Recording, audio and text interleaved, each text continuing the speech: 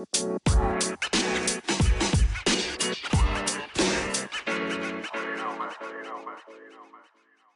right, let's try that again, Cole. How has your week been? Well, I mean, we might as well just start all the way over. Like, you don't. No, that's fine. Welcome to another edition of Chicago Sports HQ Chatter. Joined as always with Cole Little. This is Dustin Reese. And Cole, how has your week and how has your weekend been going? It's been great. How's yours been? Very good. Sons start school tomorrow, so we're kind of on our last day of do what you want outside before school starts. Oh, wow, cool. How was the football game? On Friday? Yeah. That wasn't terrible. Got lightninged out with about 2 minutes left in the game, and then I had the privilege of driving home in a tornado, so that was always a fun time. Oh my goodness. Well, happy you made it. We actually checked the radar at halftime, and there was no rain anywhere to be found. And then 40 minutes later, the wind started picking up, and then about 20 minutes later, we had lightning and storms. Wow. Crazy. We did a good job on the broadcast. Thanks. Yeah. And then we'll start things off today with the Crosstown Classic as the 2021 version of that series comes to an end with the White Sox taking 5 of 6 from the Cubs this year, which for anybody that has followed the Cubs this year, that shouldn't come as a surprise when you look at the direction the White Sox are going in and the direction the Cubs are going in.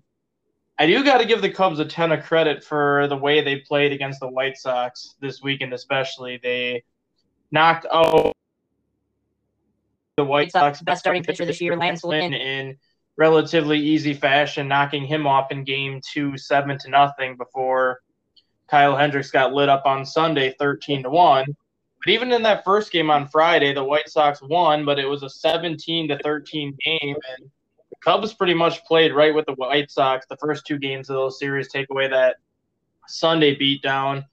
White Sox still scored 30 runs over the weekend, which was a franchise record for the most runs scored ever against the Chicago Cubs in any given series between the two, and that goes back to the World Series days. And even when they played 7 games, they haven't scored that many runs. And the most remarkable part about that is those 30 runs, because they were shut out in game 2.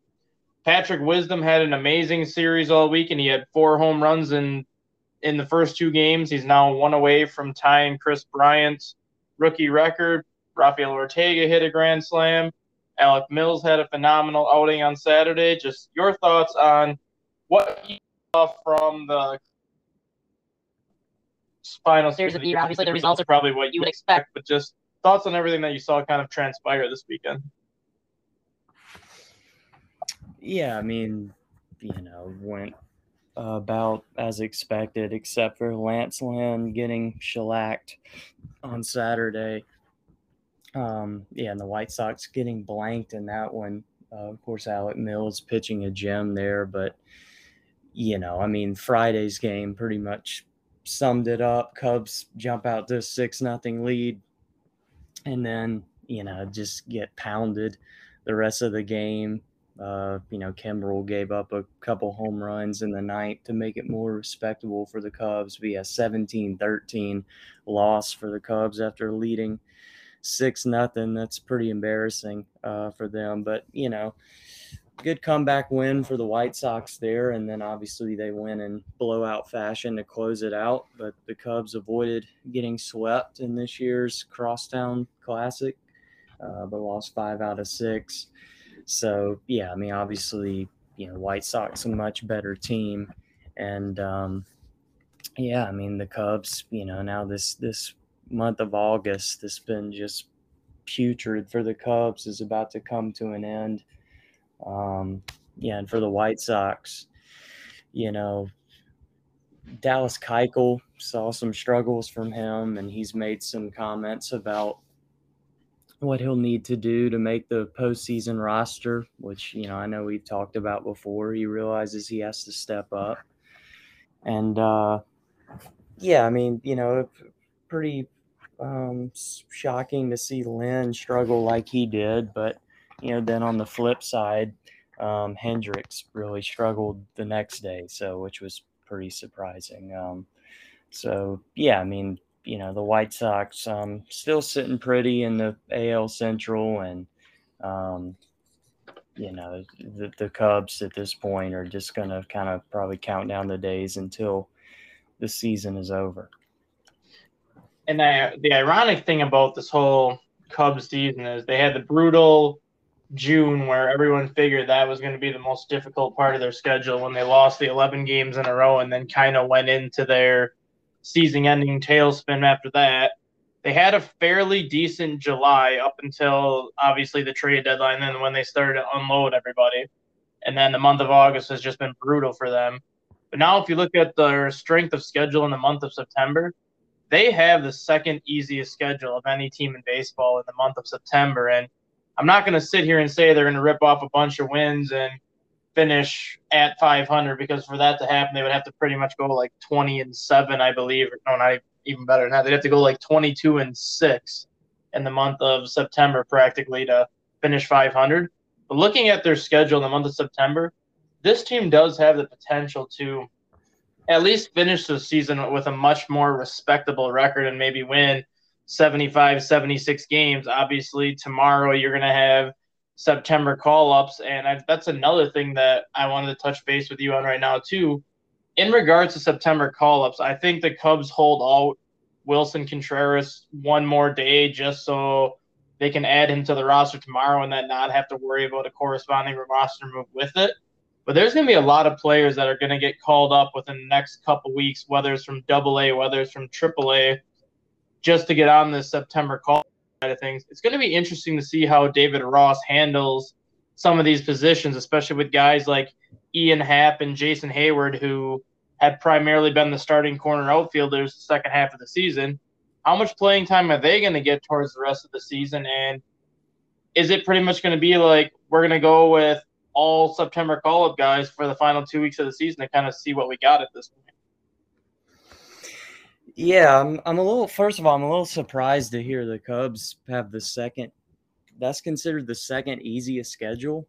Yeah, I think I'll see if I can pull it up quick. I think I found it on Bleacher Report this morning that the Cubs have the second easiest schedule in terms of winning percentage the rest of the way. Well, I guess. I mean, obviously, I'll take your word for it, but I was sort of thinking it was maybe more difficult than August because, I mean, obviously, you still have, I think, 7 games against the Pirates, who are terrible, and the 4 games against the Twins, who are also bad. But other than that, Phillies, Reds, several games against the Cardinals, Brewers, Giants.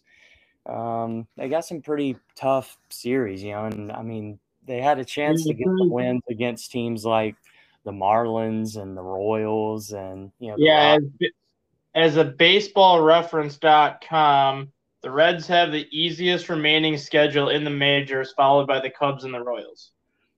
Wow. Well, I still don't really have. I don't know what these other teams are facing in September, unless a lot of these other teams have a ton of playoff teams left, or obviously if you're the Diamondbacks and the Rockies, you're going to have the Giants, Dodgers, and Padres in September, so that's really going to hurt your September schedule. But yeah, the Cubs do have some teams that are competing for the playoffs, but you look at the rest of the Major League Baseball landscape, you got to think that a lot of these other teams now are starting to get to the teeth of their division where the Cubs may have gotten through most of that already. Yeah. I mean, this next 6-game stretch might be kind of the last hurrah for the Cubs, the last chance for them to string together some wins, 2 games at the Twins, and then the 4-game set at home against the Pirates. And then after that, it could be rough the rest of the way. But yeah, I mean, the September call-ups, one thing I've been thinking about is I have to remember it's not like it used to be where you can call up a whole bunch of guys. The rosters will only expand to 28. But we'll still probably see, several different new faces. Brennan Davis and potentially some other big names who will get called up and have a chance to make an impact for the Cubs. And yeah, I expect to see plenty of roster moves over the course of September for the Cubs, just call ups and guys getting sent down and seeing some new faces. And yeah, should be exciting for sure to just, kind of get a look at what the future has in store for the Cubs. I guess it's a shame.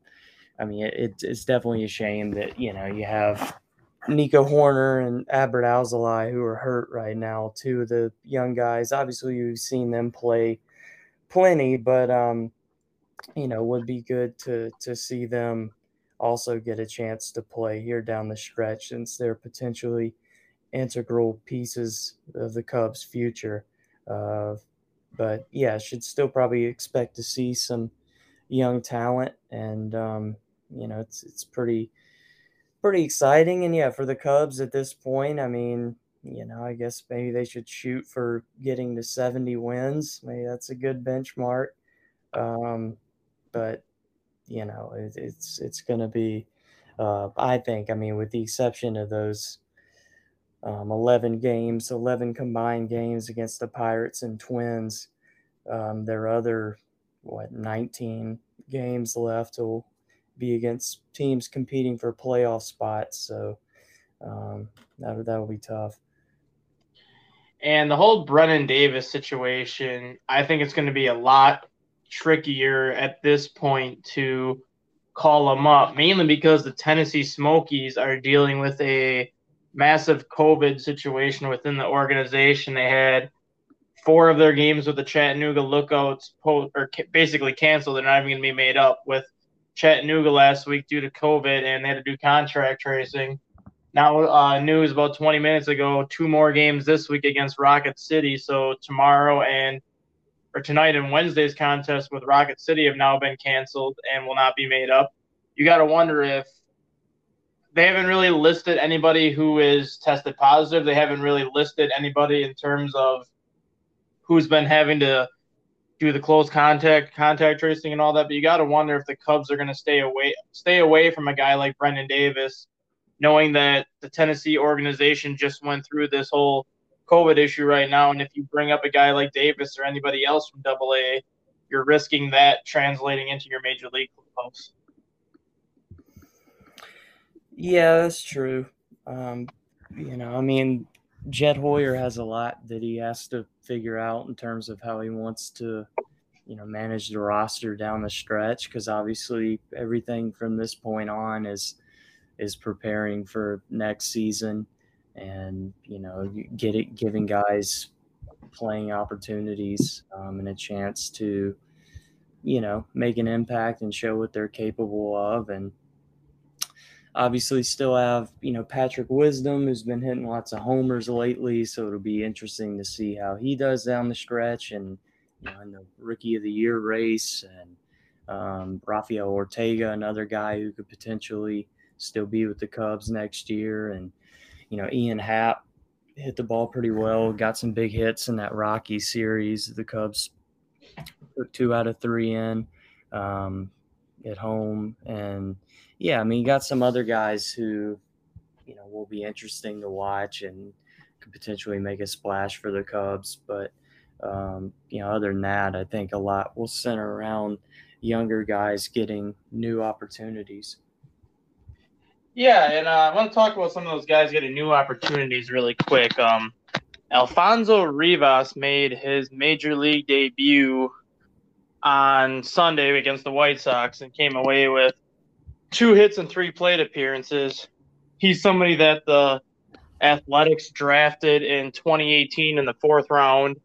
Cubs acquired him in 2020 in part of the Tony Kemp deal, and he was a top 20 prospect in the Oakland system for a while. And then when the Cubs originally acquired him, he was, I think, 27th or 28th on their prospect list before all the new signings and all the new trades have kind of switched that prospect list up a whole bunch. So Rivas was always a highly regarded prospect.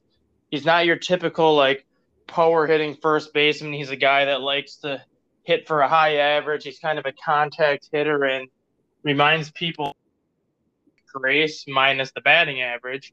But we've already seen what Frank Schwindel and Patrick Wisdom have done. Would you want to be on board with a Schwindel and Rivas platoon the rest of the year at first base to kind of give the Cubs a look at what they could have at first base in like a short term future? Yeah, I'd be on board with that. And Schwindel has been obviously a pleasant surprise in terms of how quickly he's, made a splash for the Cubs. I mean, it was one of the few bright spots for the team this month.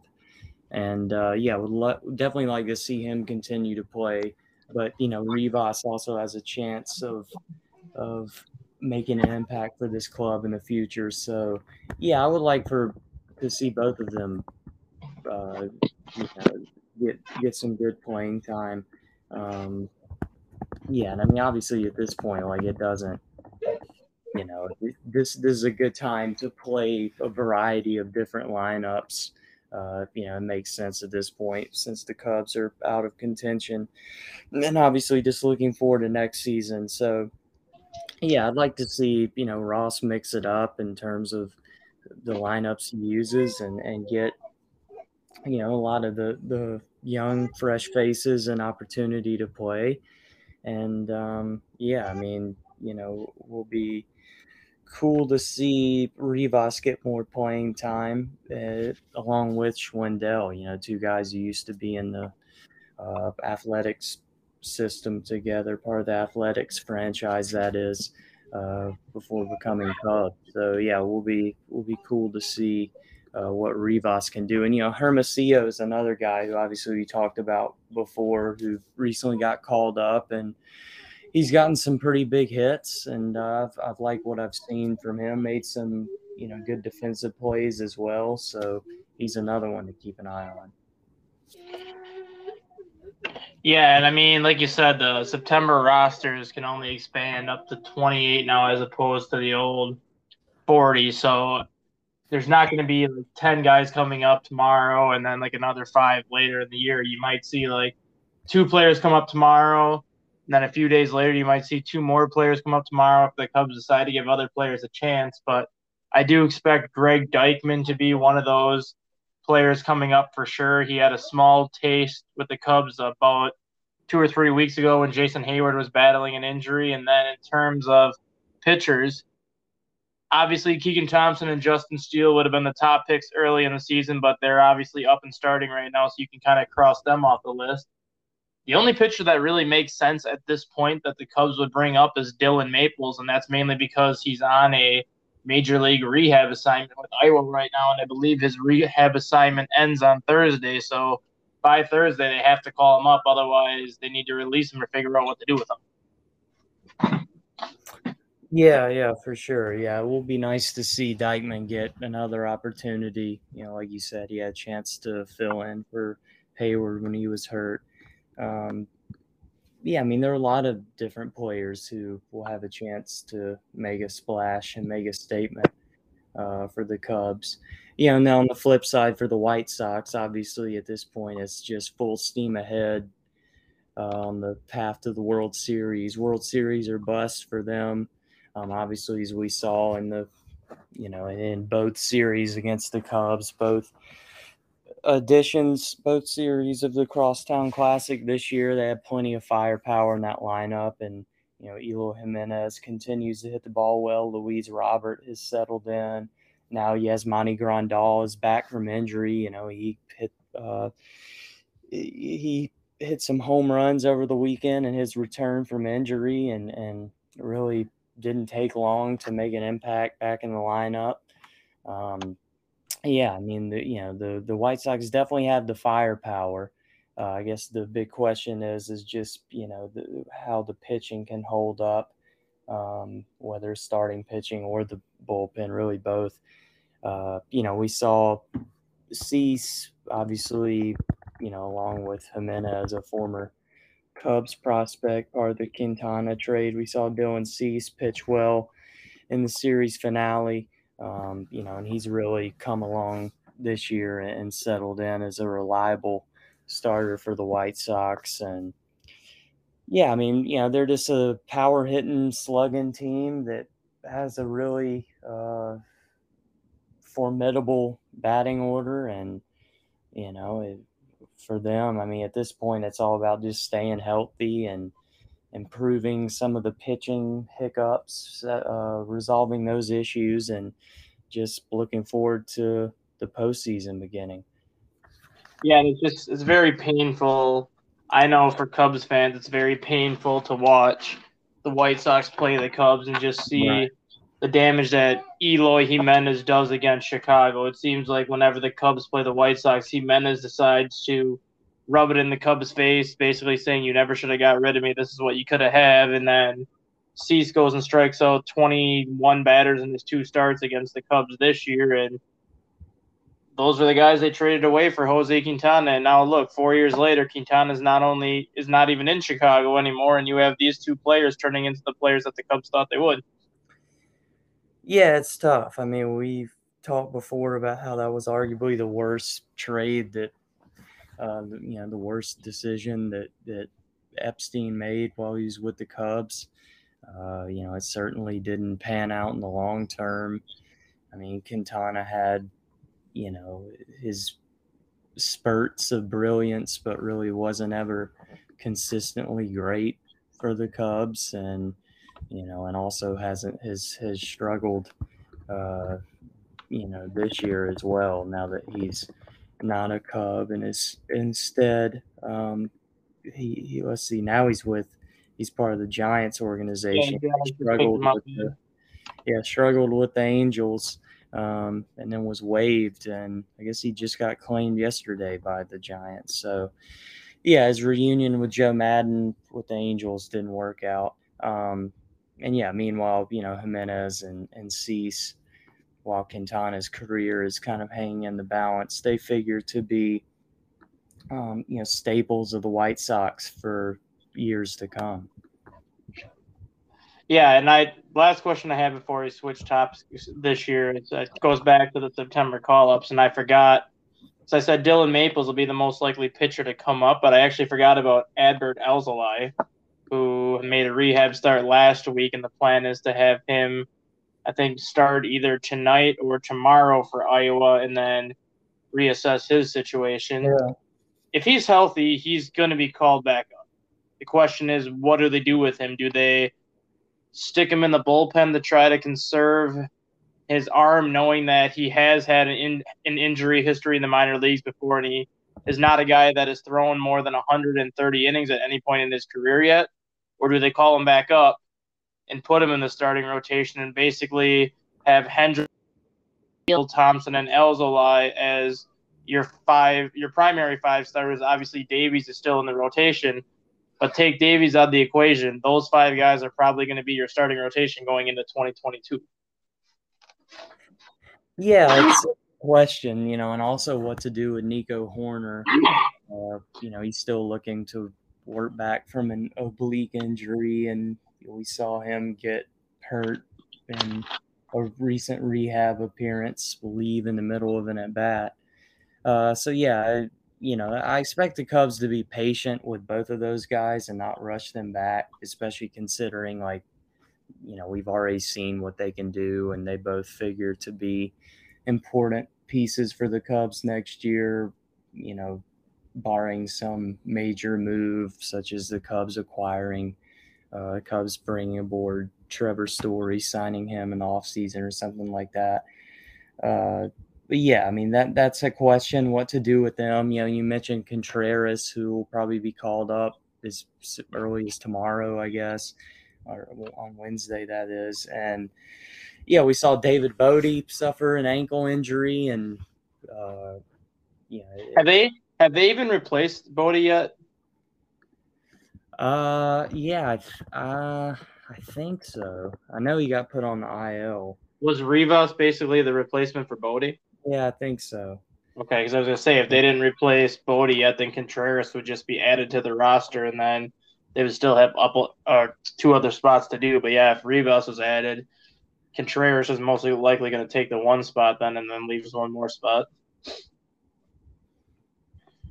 Yeah, I'm looking now. Maybe they didn't replace him yet. So, yeah, of course, freak ankle injury at batting practice and put him on IL. And that same day, they called up Efros and Rivas, designated Messinger and Jewell for assignment. And I'm not seeing, I'm looking at the. Then I don't think Bodie has been replaced yet. Also, that's Sergio Alcantara suffer an ankle injury, fouling a ball off his foot, a foot ankle issue there. So, yeah, another infielder dealing with an injury because he got hurt over the weekend. But, yeah, so different injury questions for the Cubs. And, obviously with the rosters expanding, the room to work there in terms of what Hoyer wants to do and replacing guys, bringing guys back. But yeah, I mean, roster management is going to be a key point of emphasis for the Cubs the rest of the way. And now we'll switch over to the things where the Bears responded from their tough loss against the Buffalo Bills to beat a very good Tennessee Titans team 27-24 in their final preseason game. Obviously, the Titans were dealing with some COVID issues of their own throughout the week and led to some of the players that were expected to play not playing. Justin Fields finally got his first start of the preseason. Didn't look as good, I think, as some people expected him to. Did what he needed. Foles actually played very well in the second half and may have had the best half of football by a Bears quarterback this preseason, oddly enough, which now it seems like the Bears are considering trading Nick Foles, but they're going to kind of hear his point of view and kind of see where he wants to go as opposed to where they feel like it.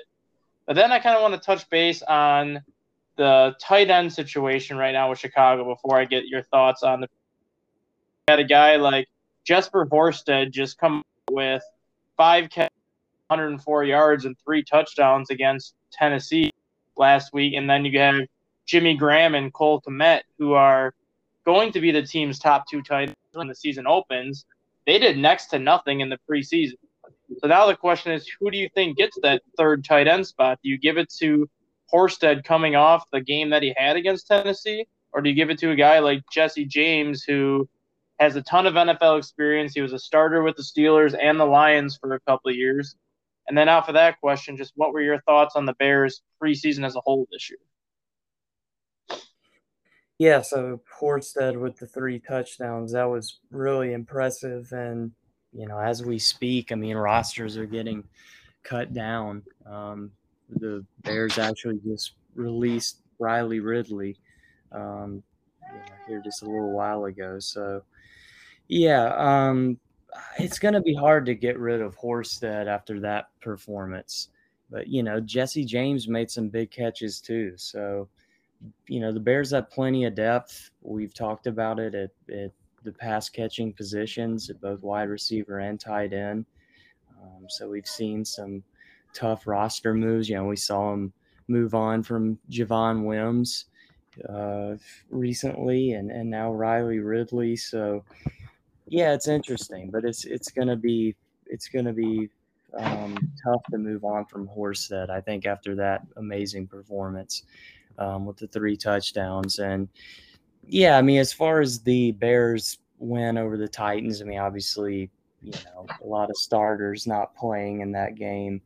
Not a whole lot to talk about as far as Fields is concerned outside of that last drive. I guess that was his skill set, his big success story of the preseason was leading the Bears on these impactful drives right before halftime, or he at least did it in 2 of the games to really help turn things around.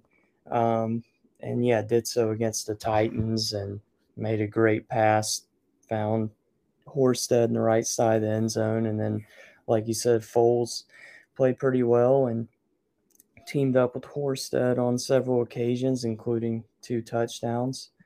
And, yeah, I mean, pretty good performance there by the Bears, and able to come away with a win. It was kind of scary right off the bat with Fields getting sacked on the very first offensive series, but that proved to be the only sack allowed by the Bears all night. We saw Jason Peters and Jermaine Ifedi get some playing time, their first action of the preseason for the Bears. So, that's going to be a big question as we move into the regular season.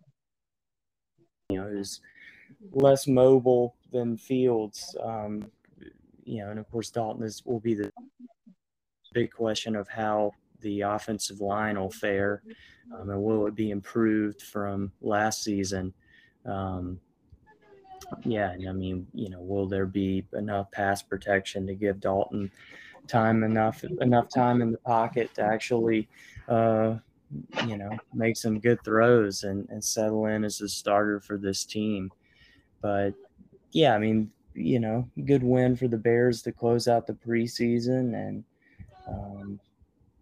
saw them get some turnovers, including an interception return for a touchdown that proved to be it was the first touchdown allowed by the Titans all preseason. So yeah, and Trey Roberson returning that pick 27 yards to the house.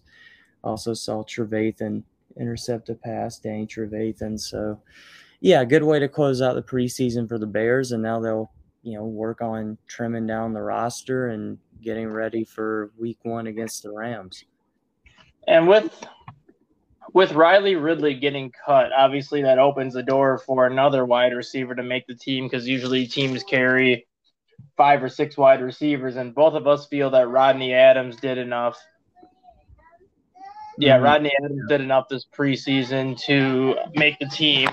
But another player that was actually released the other day, I think it was by the Carolina Panthers, fit in Chicago if the Bears wanted to bring him in and give him a chance, and that's Rashard Perriman, who was a very reliable receiver with Tampa Bay for a few years, went to the Jets and had a couple good seasons with Sam Darnold, and then really didn't do much with Carolina.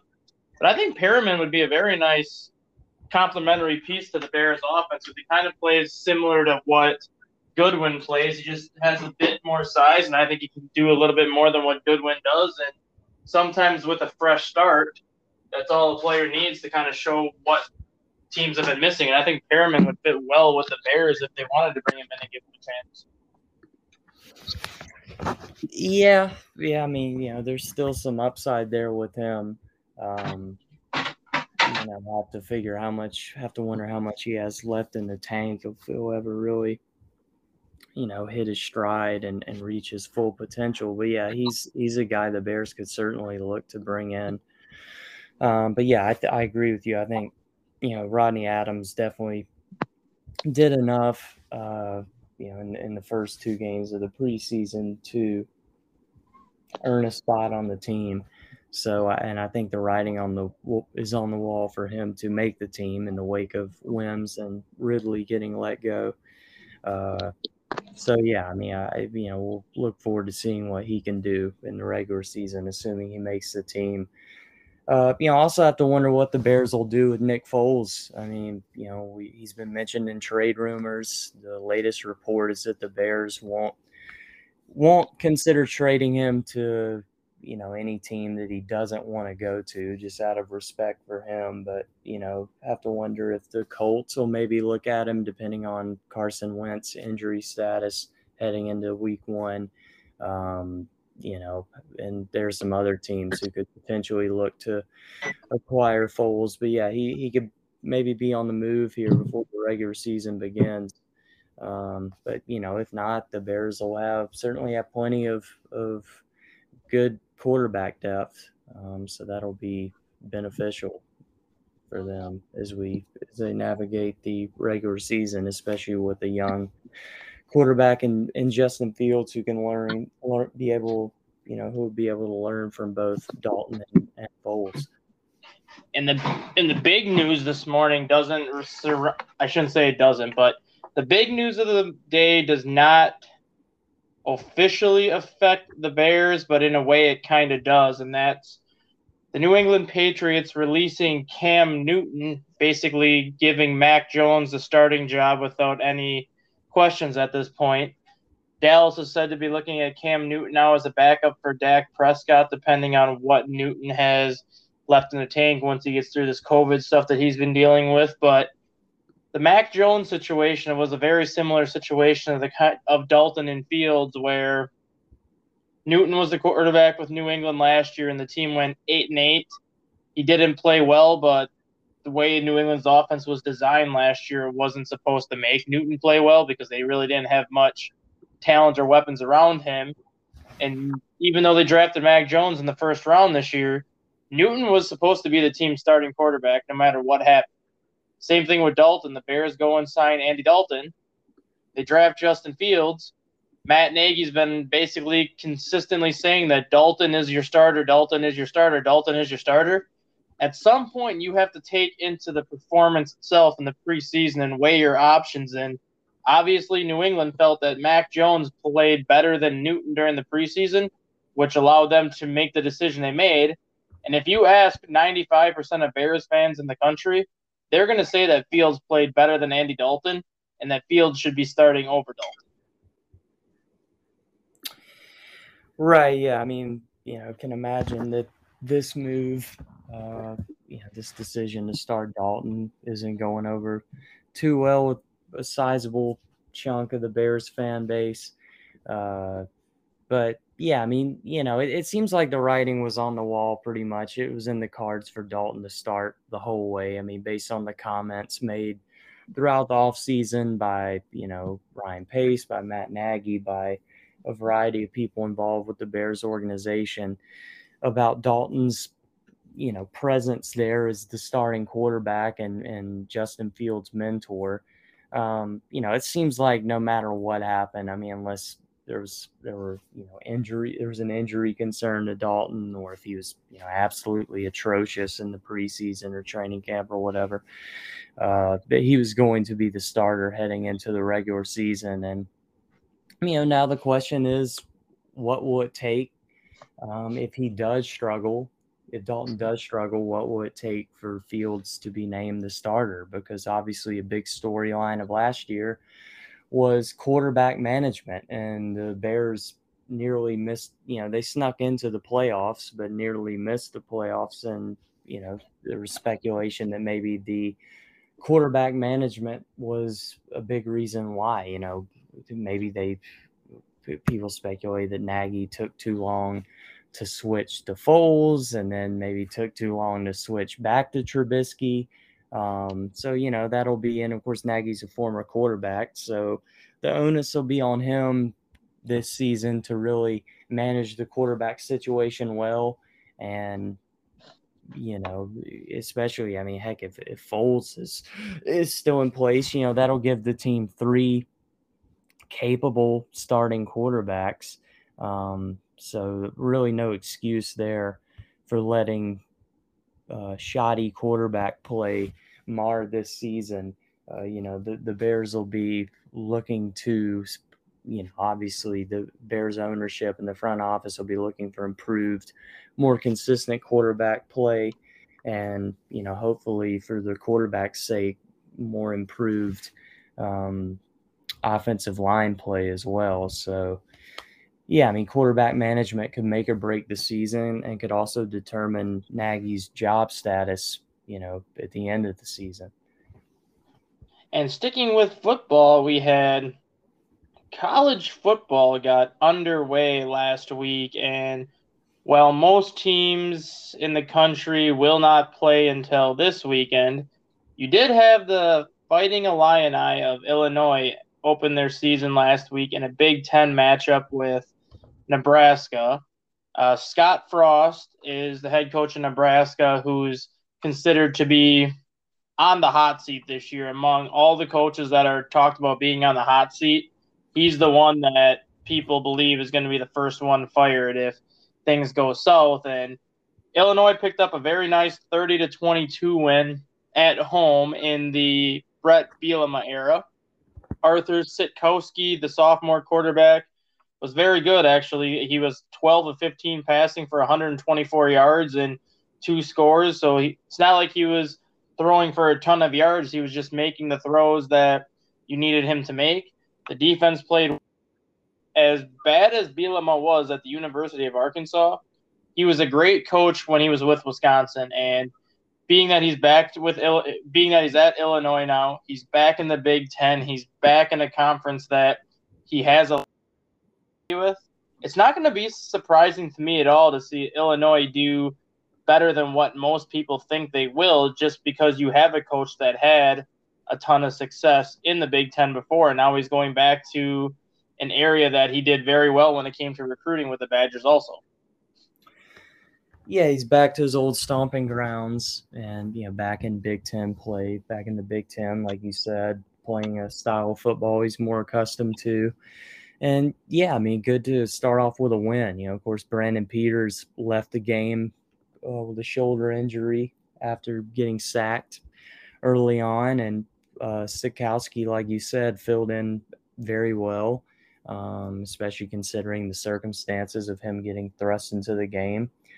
And, it was a slow start. It was, it's week 0. I mean, it was understandably kind of a slow start for both teams. Really like old school football. It was, 9-2 at one point in the first half, but things picked up and, Illinois able to pull away and, had some big special teams plays and, good to start off with a win there. And, as they navigate this first season with Bielema and to win 30-22 at home. And obviously Nebraska, has been dealing with some potential, controversy. They're really not potential controversy and NCAA investigation regarding, controversy there with practicing, maybe breaking regulations. And like you said, I mean, Scott Frost is very much on the hot seat. If Nebraska doesn't have a pretty good season, I think it's fair to say he'll certainly get fired. Would have maybe already gotten fired if he, if not for the fact that he was obviously a great quarterback for Nebraska back in the day and means a lot to the program. So, yeah, I mean, on the flip side for Illinois, looking to bounce back after a disappointing season last year. Good for them to start off with a win. Yeah, and I don't, like you were saying, Nebraska's going through the controversy with what you were talking about, and now you add this to a loss against an Illinois team that many experts predict to be terrible in the Big Ten this year.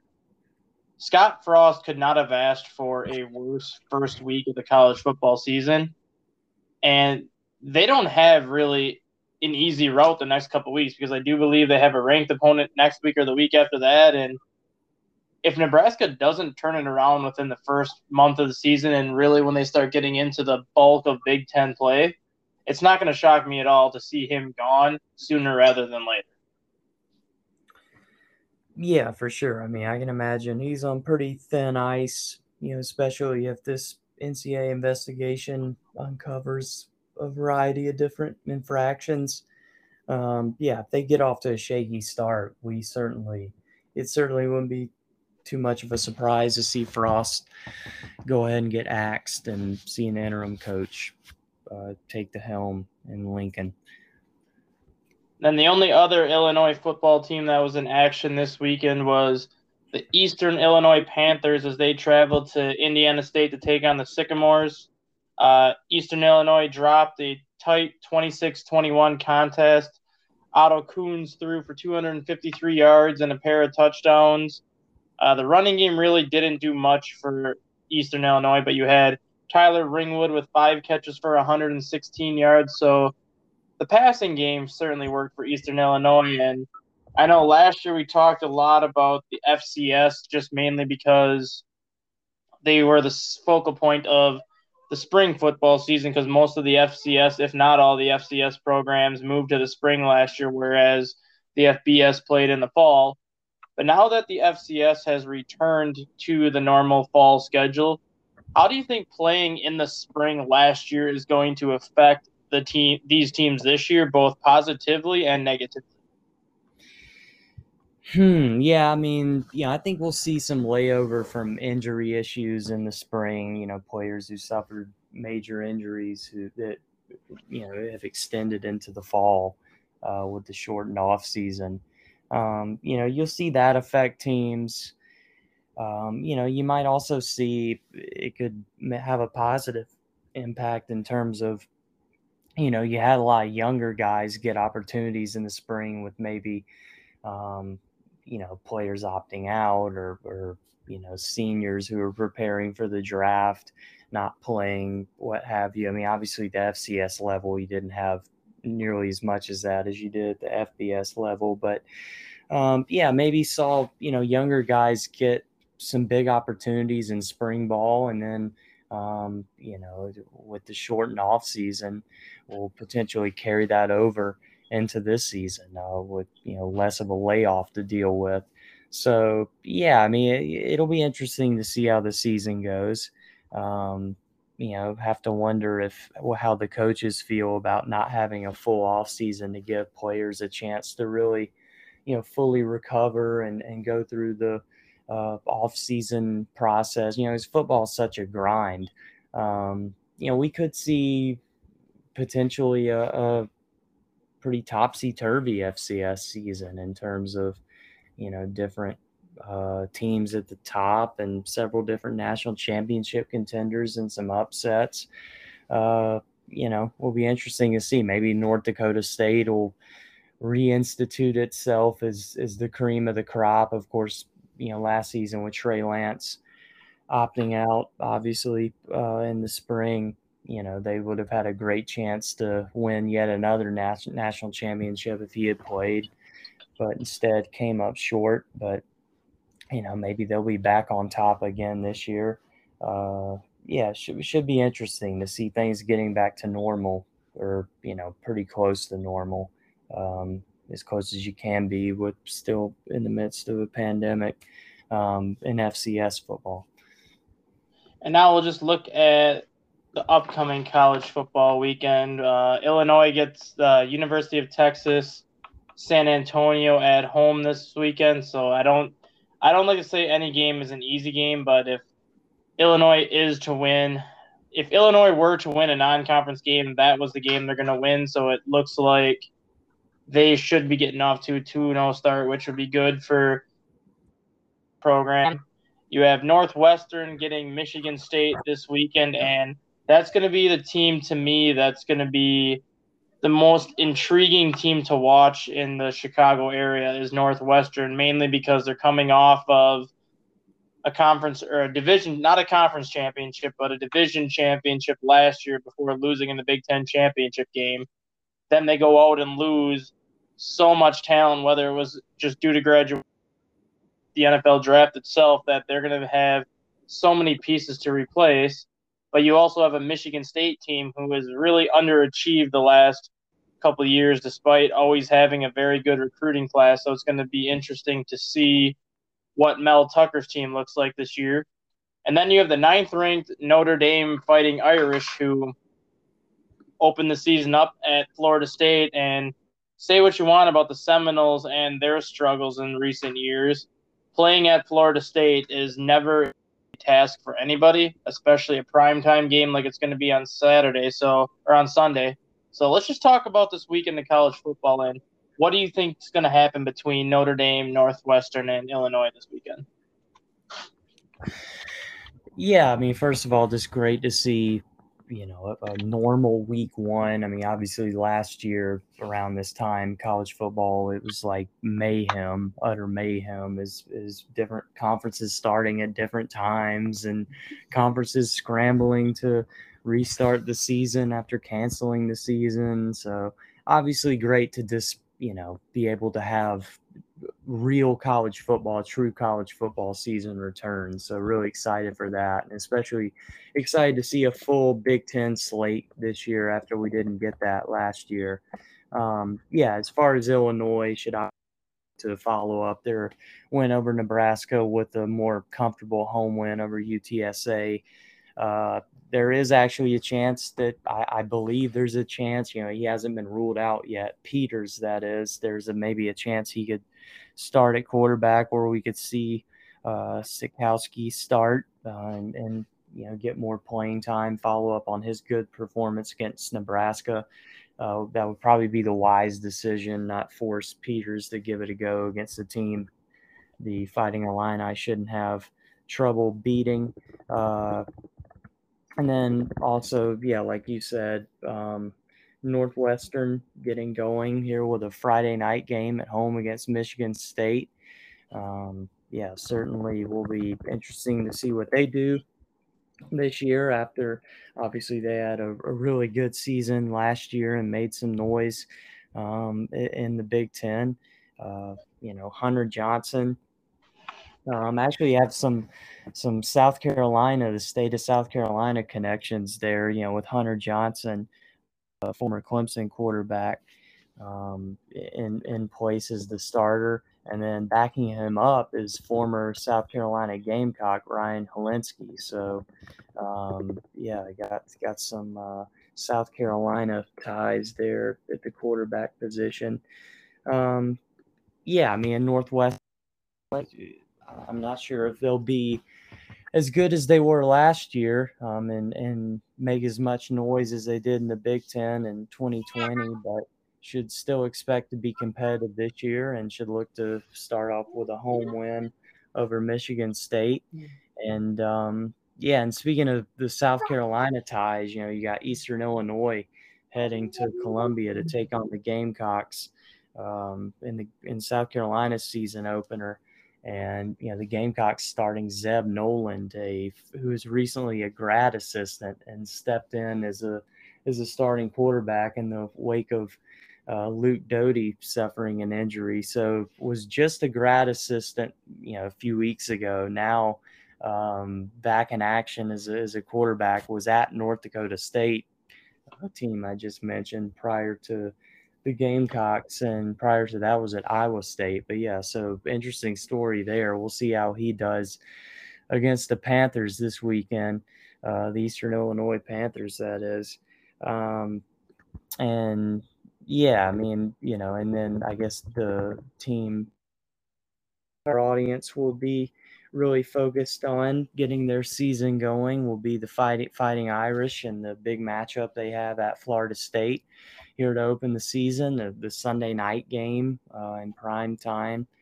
And we'll see how Jack Cohn does as the starter there. Obviously, I know you're accustomed to watching him from his Wisconsin days, and a de facto ACC matchup there between Notre Dame and Florida State. Obviously, Notre Dame not officially in the ACC in football, but certainly used to playing ACC teams, especially after they were technically a member of the ACC last year, but back to being independent. And that'll be a fun matchup to watch on Sunday. And the last thing I'm going to touch on for college football here, it's actually a Wisconsin Badger topic, but it does tie into you being from Clemson. The Wisconsin Badgers have named their starting running back for this weekend's game against Penn State, and it's Chez Mellusi. Yeah. I was actually surprised by the move, especially when they had a freshman, Jalen Berger, as the starting running back last year, and he showed a lot of promise last year in the games that he saw. And then the Badgers brought in Braylon Allen, who I saw personally last year play in Fond du Lac, because Fond du Lac's about 40 minutes from where I live. And Braylon Allen is a 6'2", 240-pound battering ram of a running back who is basically a carbon copy of Derrick Henry, who has he runs a 4.48 40 at 240 pounds, and when he gets going, he's like a runaway freight train. So to see Mellusi get named the starter, I was kind of shocked. I don't know much about him because I've never actually seen him play. So I know we have listeners that are from Wisconsin. So do you want to just kind of fill them in and what Mellusi brings to the table, considering how he was at Clemson? Yeah, I mean, he's certainly talented, even as a guy who watched who watches every Clemson game. I don't have a lot of I haven't gotten too many chances to see what he's capable of either, just because he was stuck behind Travis Etienne and Lynn J. Dixon in recent seasons. But yeah, I mean, he's gotten a chance to got a chance to play in blowouts and garbage time, and also make an impact in some more important spots in games. And certainly talented, athletic guy, can make an impact out of the backfield. Pretty good downhill runner, strong guy, pretty good in goal line situations. Yeah, I mean, certainly impressed in the playing time he did receive. But now this will be a whole nother ball game with him being the starter for a Big Ten team and going up against bruising defenses week after week, and getting a lot of carries. So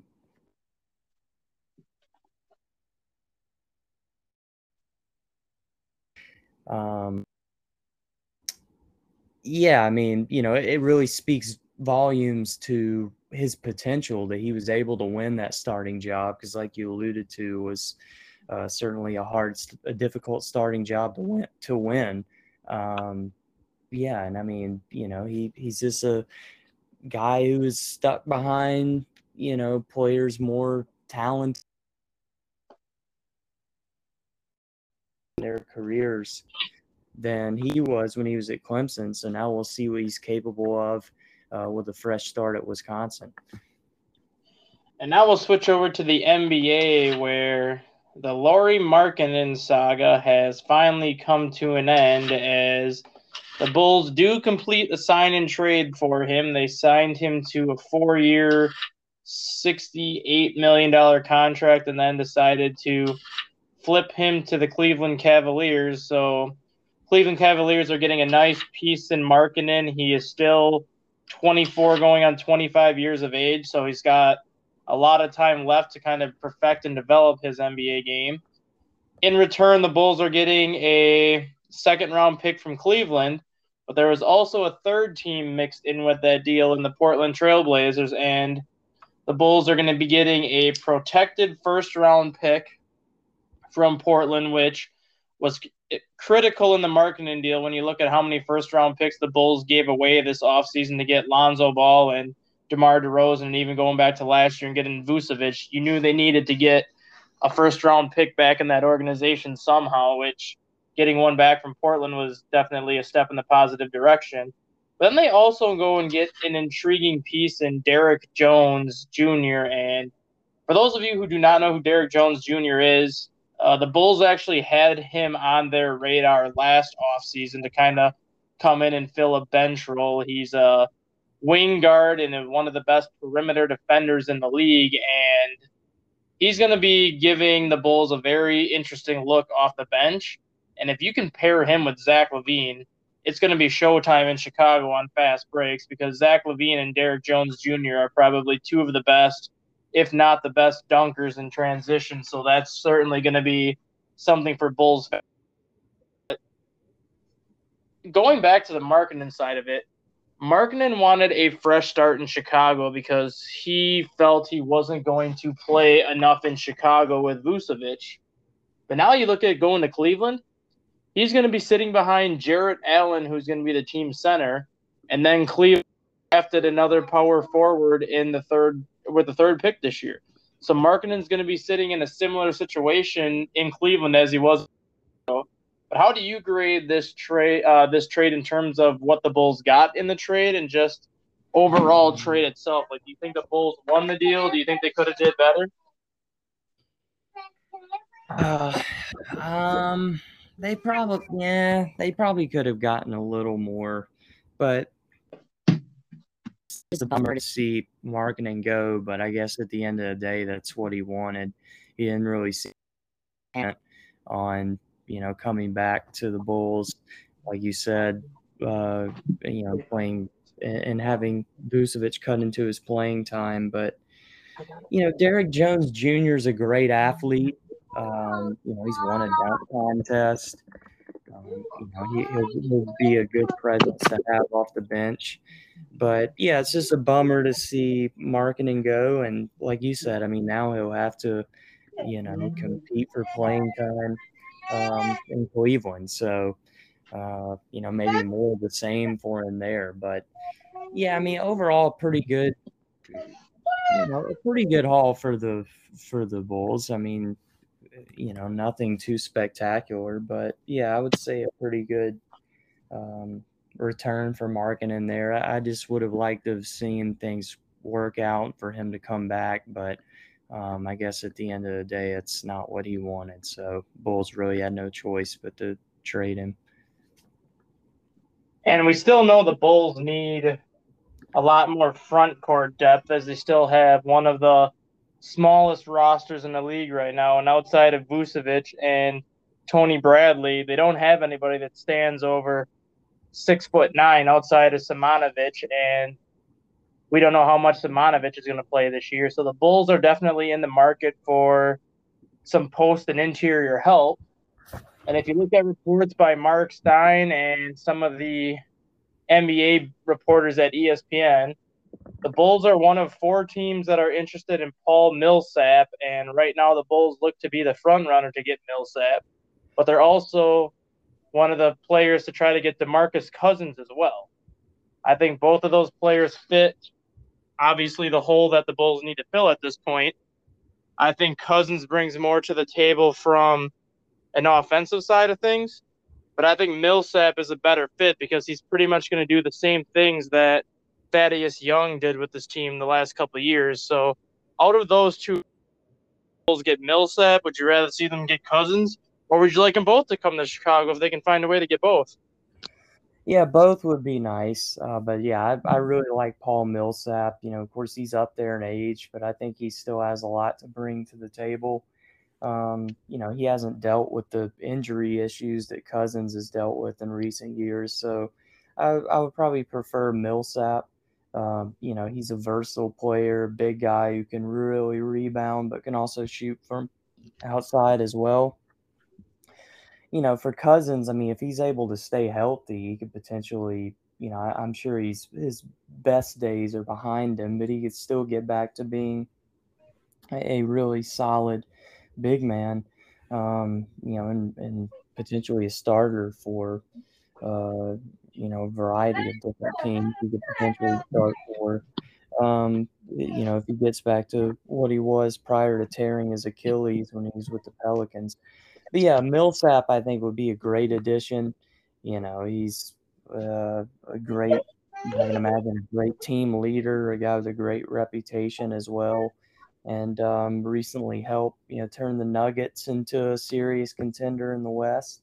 So yeah, I'd really like to see both guys come aboard, but certainly love for the Bulls to add Paul Millsap, especially since, I mean, like what Thaddeus Young was able to bring to the Bulls, and his Bulls tenure is now done. But Millsap could replicate that leadership, but also be more impactful on the court. So yeah, that would be good to see. And not much going on with the Chicago Blackhawks right now. Connor Murphy did sign a very nice 4-year extension for, I think, an average annual salary of $4.4 million. So that's another young piece to the puzzle returning for Chicago. You had the Chicago Fire finally pick up a road win this weekend against the New York Red Bulls as Robert Baric ended a 14-game goalless streak with his, I think, 3rd or 4th goal of the season, which he's the one player that we've talked about the last couple of weeks that really needs to start getting things going for the Fire. And maybe that goal at New York will not only get him going, but maybe it'll get the Chicago Fire going, because we've said how hard it's been for this team to win on the road. And New York Red Bull are a very good team, especially when it comes to beating them at Red Bull Arena. That could be a season-changing win for the Fire, especially if they can start playing with the confidence they showed at New York. Yeah, and I mean, they're competing for a playoff spot against, the Red Bulls. So that's a good win to get on the road. And you look at the stats for that game. I mean, the Red Bulls really are arguably should have won, but, or at least outperformed the Fire in a variety of different categories. But hey, I mean, the Fire, kudos to them for holding on to the lead. Barrett scored in the 32nd minute, and they held on to that 1-0 advantage the rest of the way. So good on them for getting a win on the road. And you want to add anything about the Chicago Sky before we sign off for the day? Yeah. Speaking of, wins on the road, the Sky really turned things around after losing 2 in a row at home and won 3 straight on the road. Beat the Dream 86-79, and then beat the Storm back to back. So they've now won. They recently beat the Storm at home, and then have now won 2 more against the Storm on the road. 173-69, and then won 107-75 in a blowout. So great bounce back. 3-game stretch for the Sky, and they still have 2 more games on this 5-game road trip against at the Mercury and then at the Aces before they return home to take on the Aces. So yeah, they'll look to keep things going, this winning streak going here on this West Coast team, of beating the Storm in back-to-back games. All right, and that's all the time Cole and I have for you today. We'll be back next week as always, and take care, Cole, and have a great Labor Day weekend. All right, man. Thanks. You too. Talk to you soon.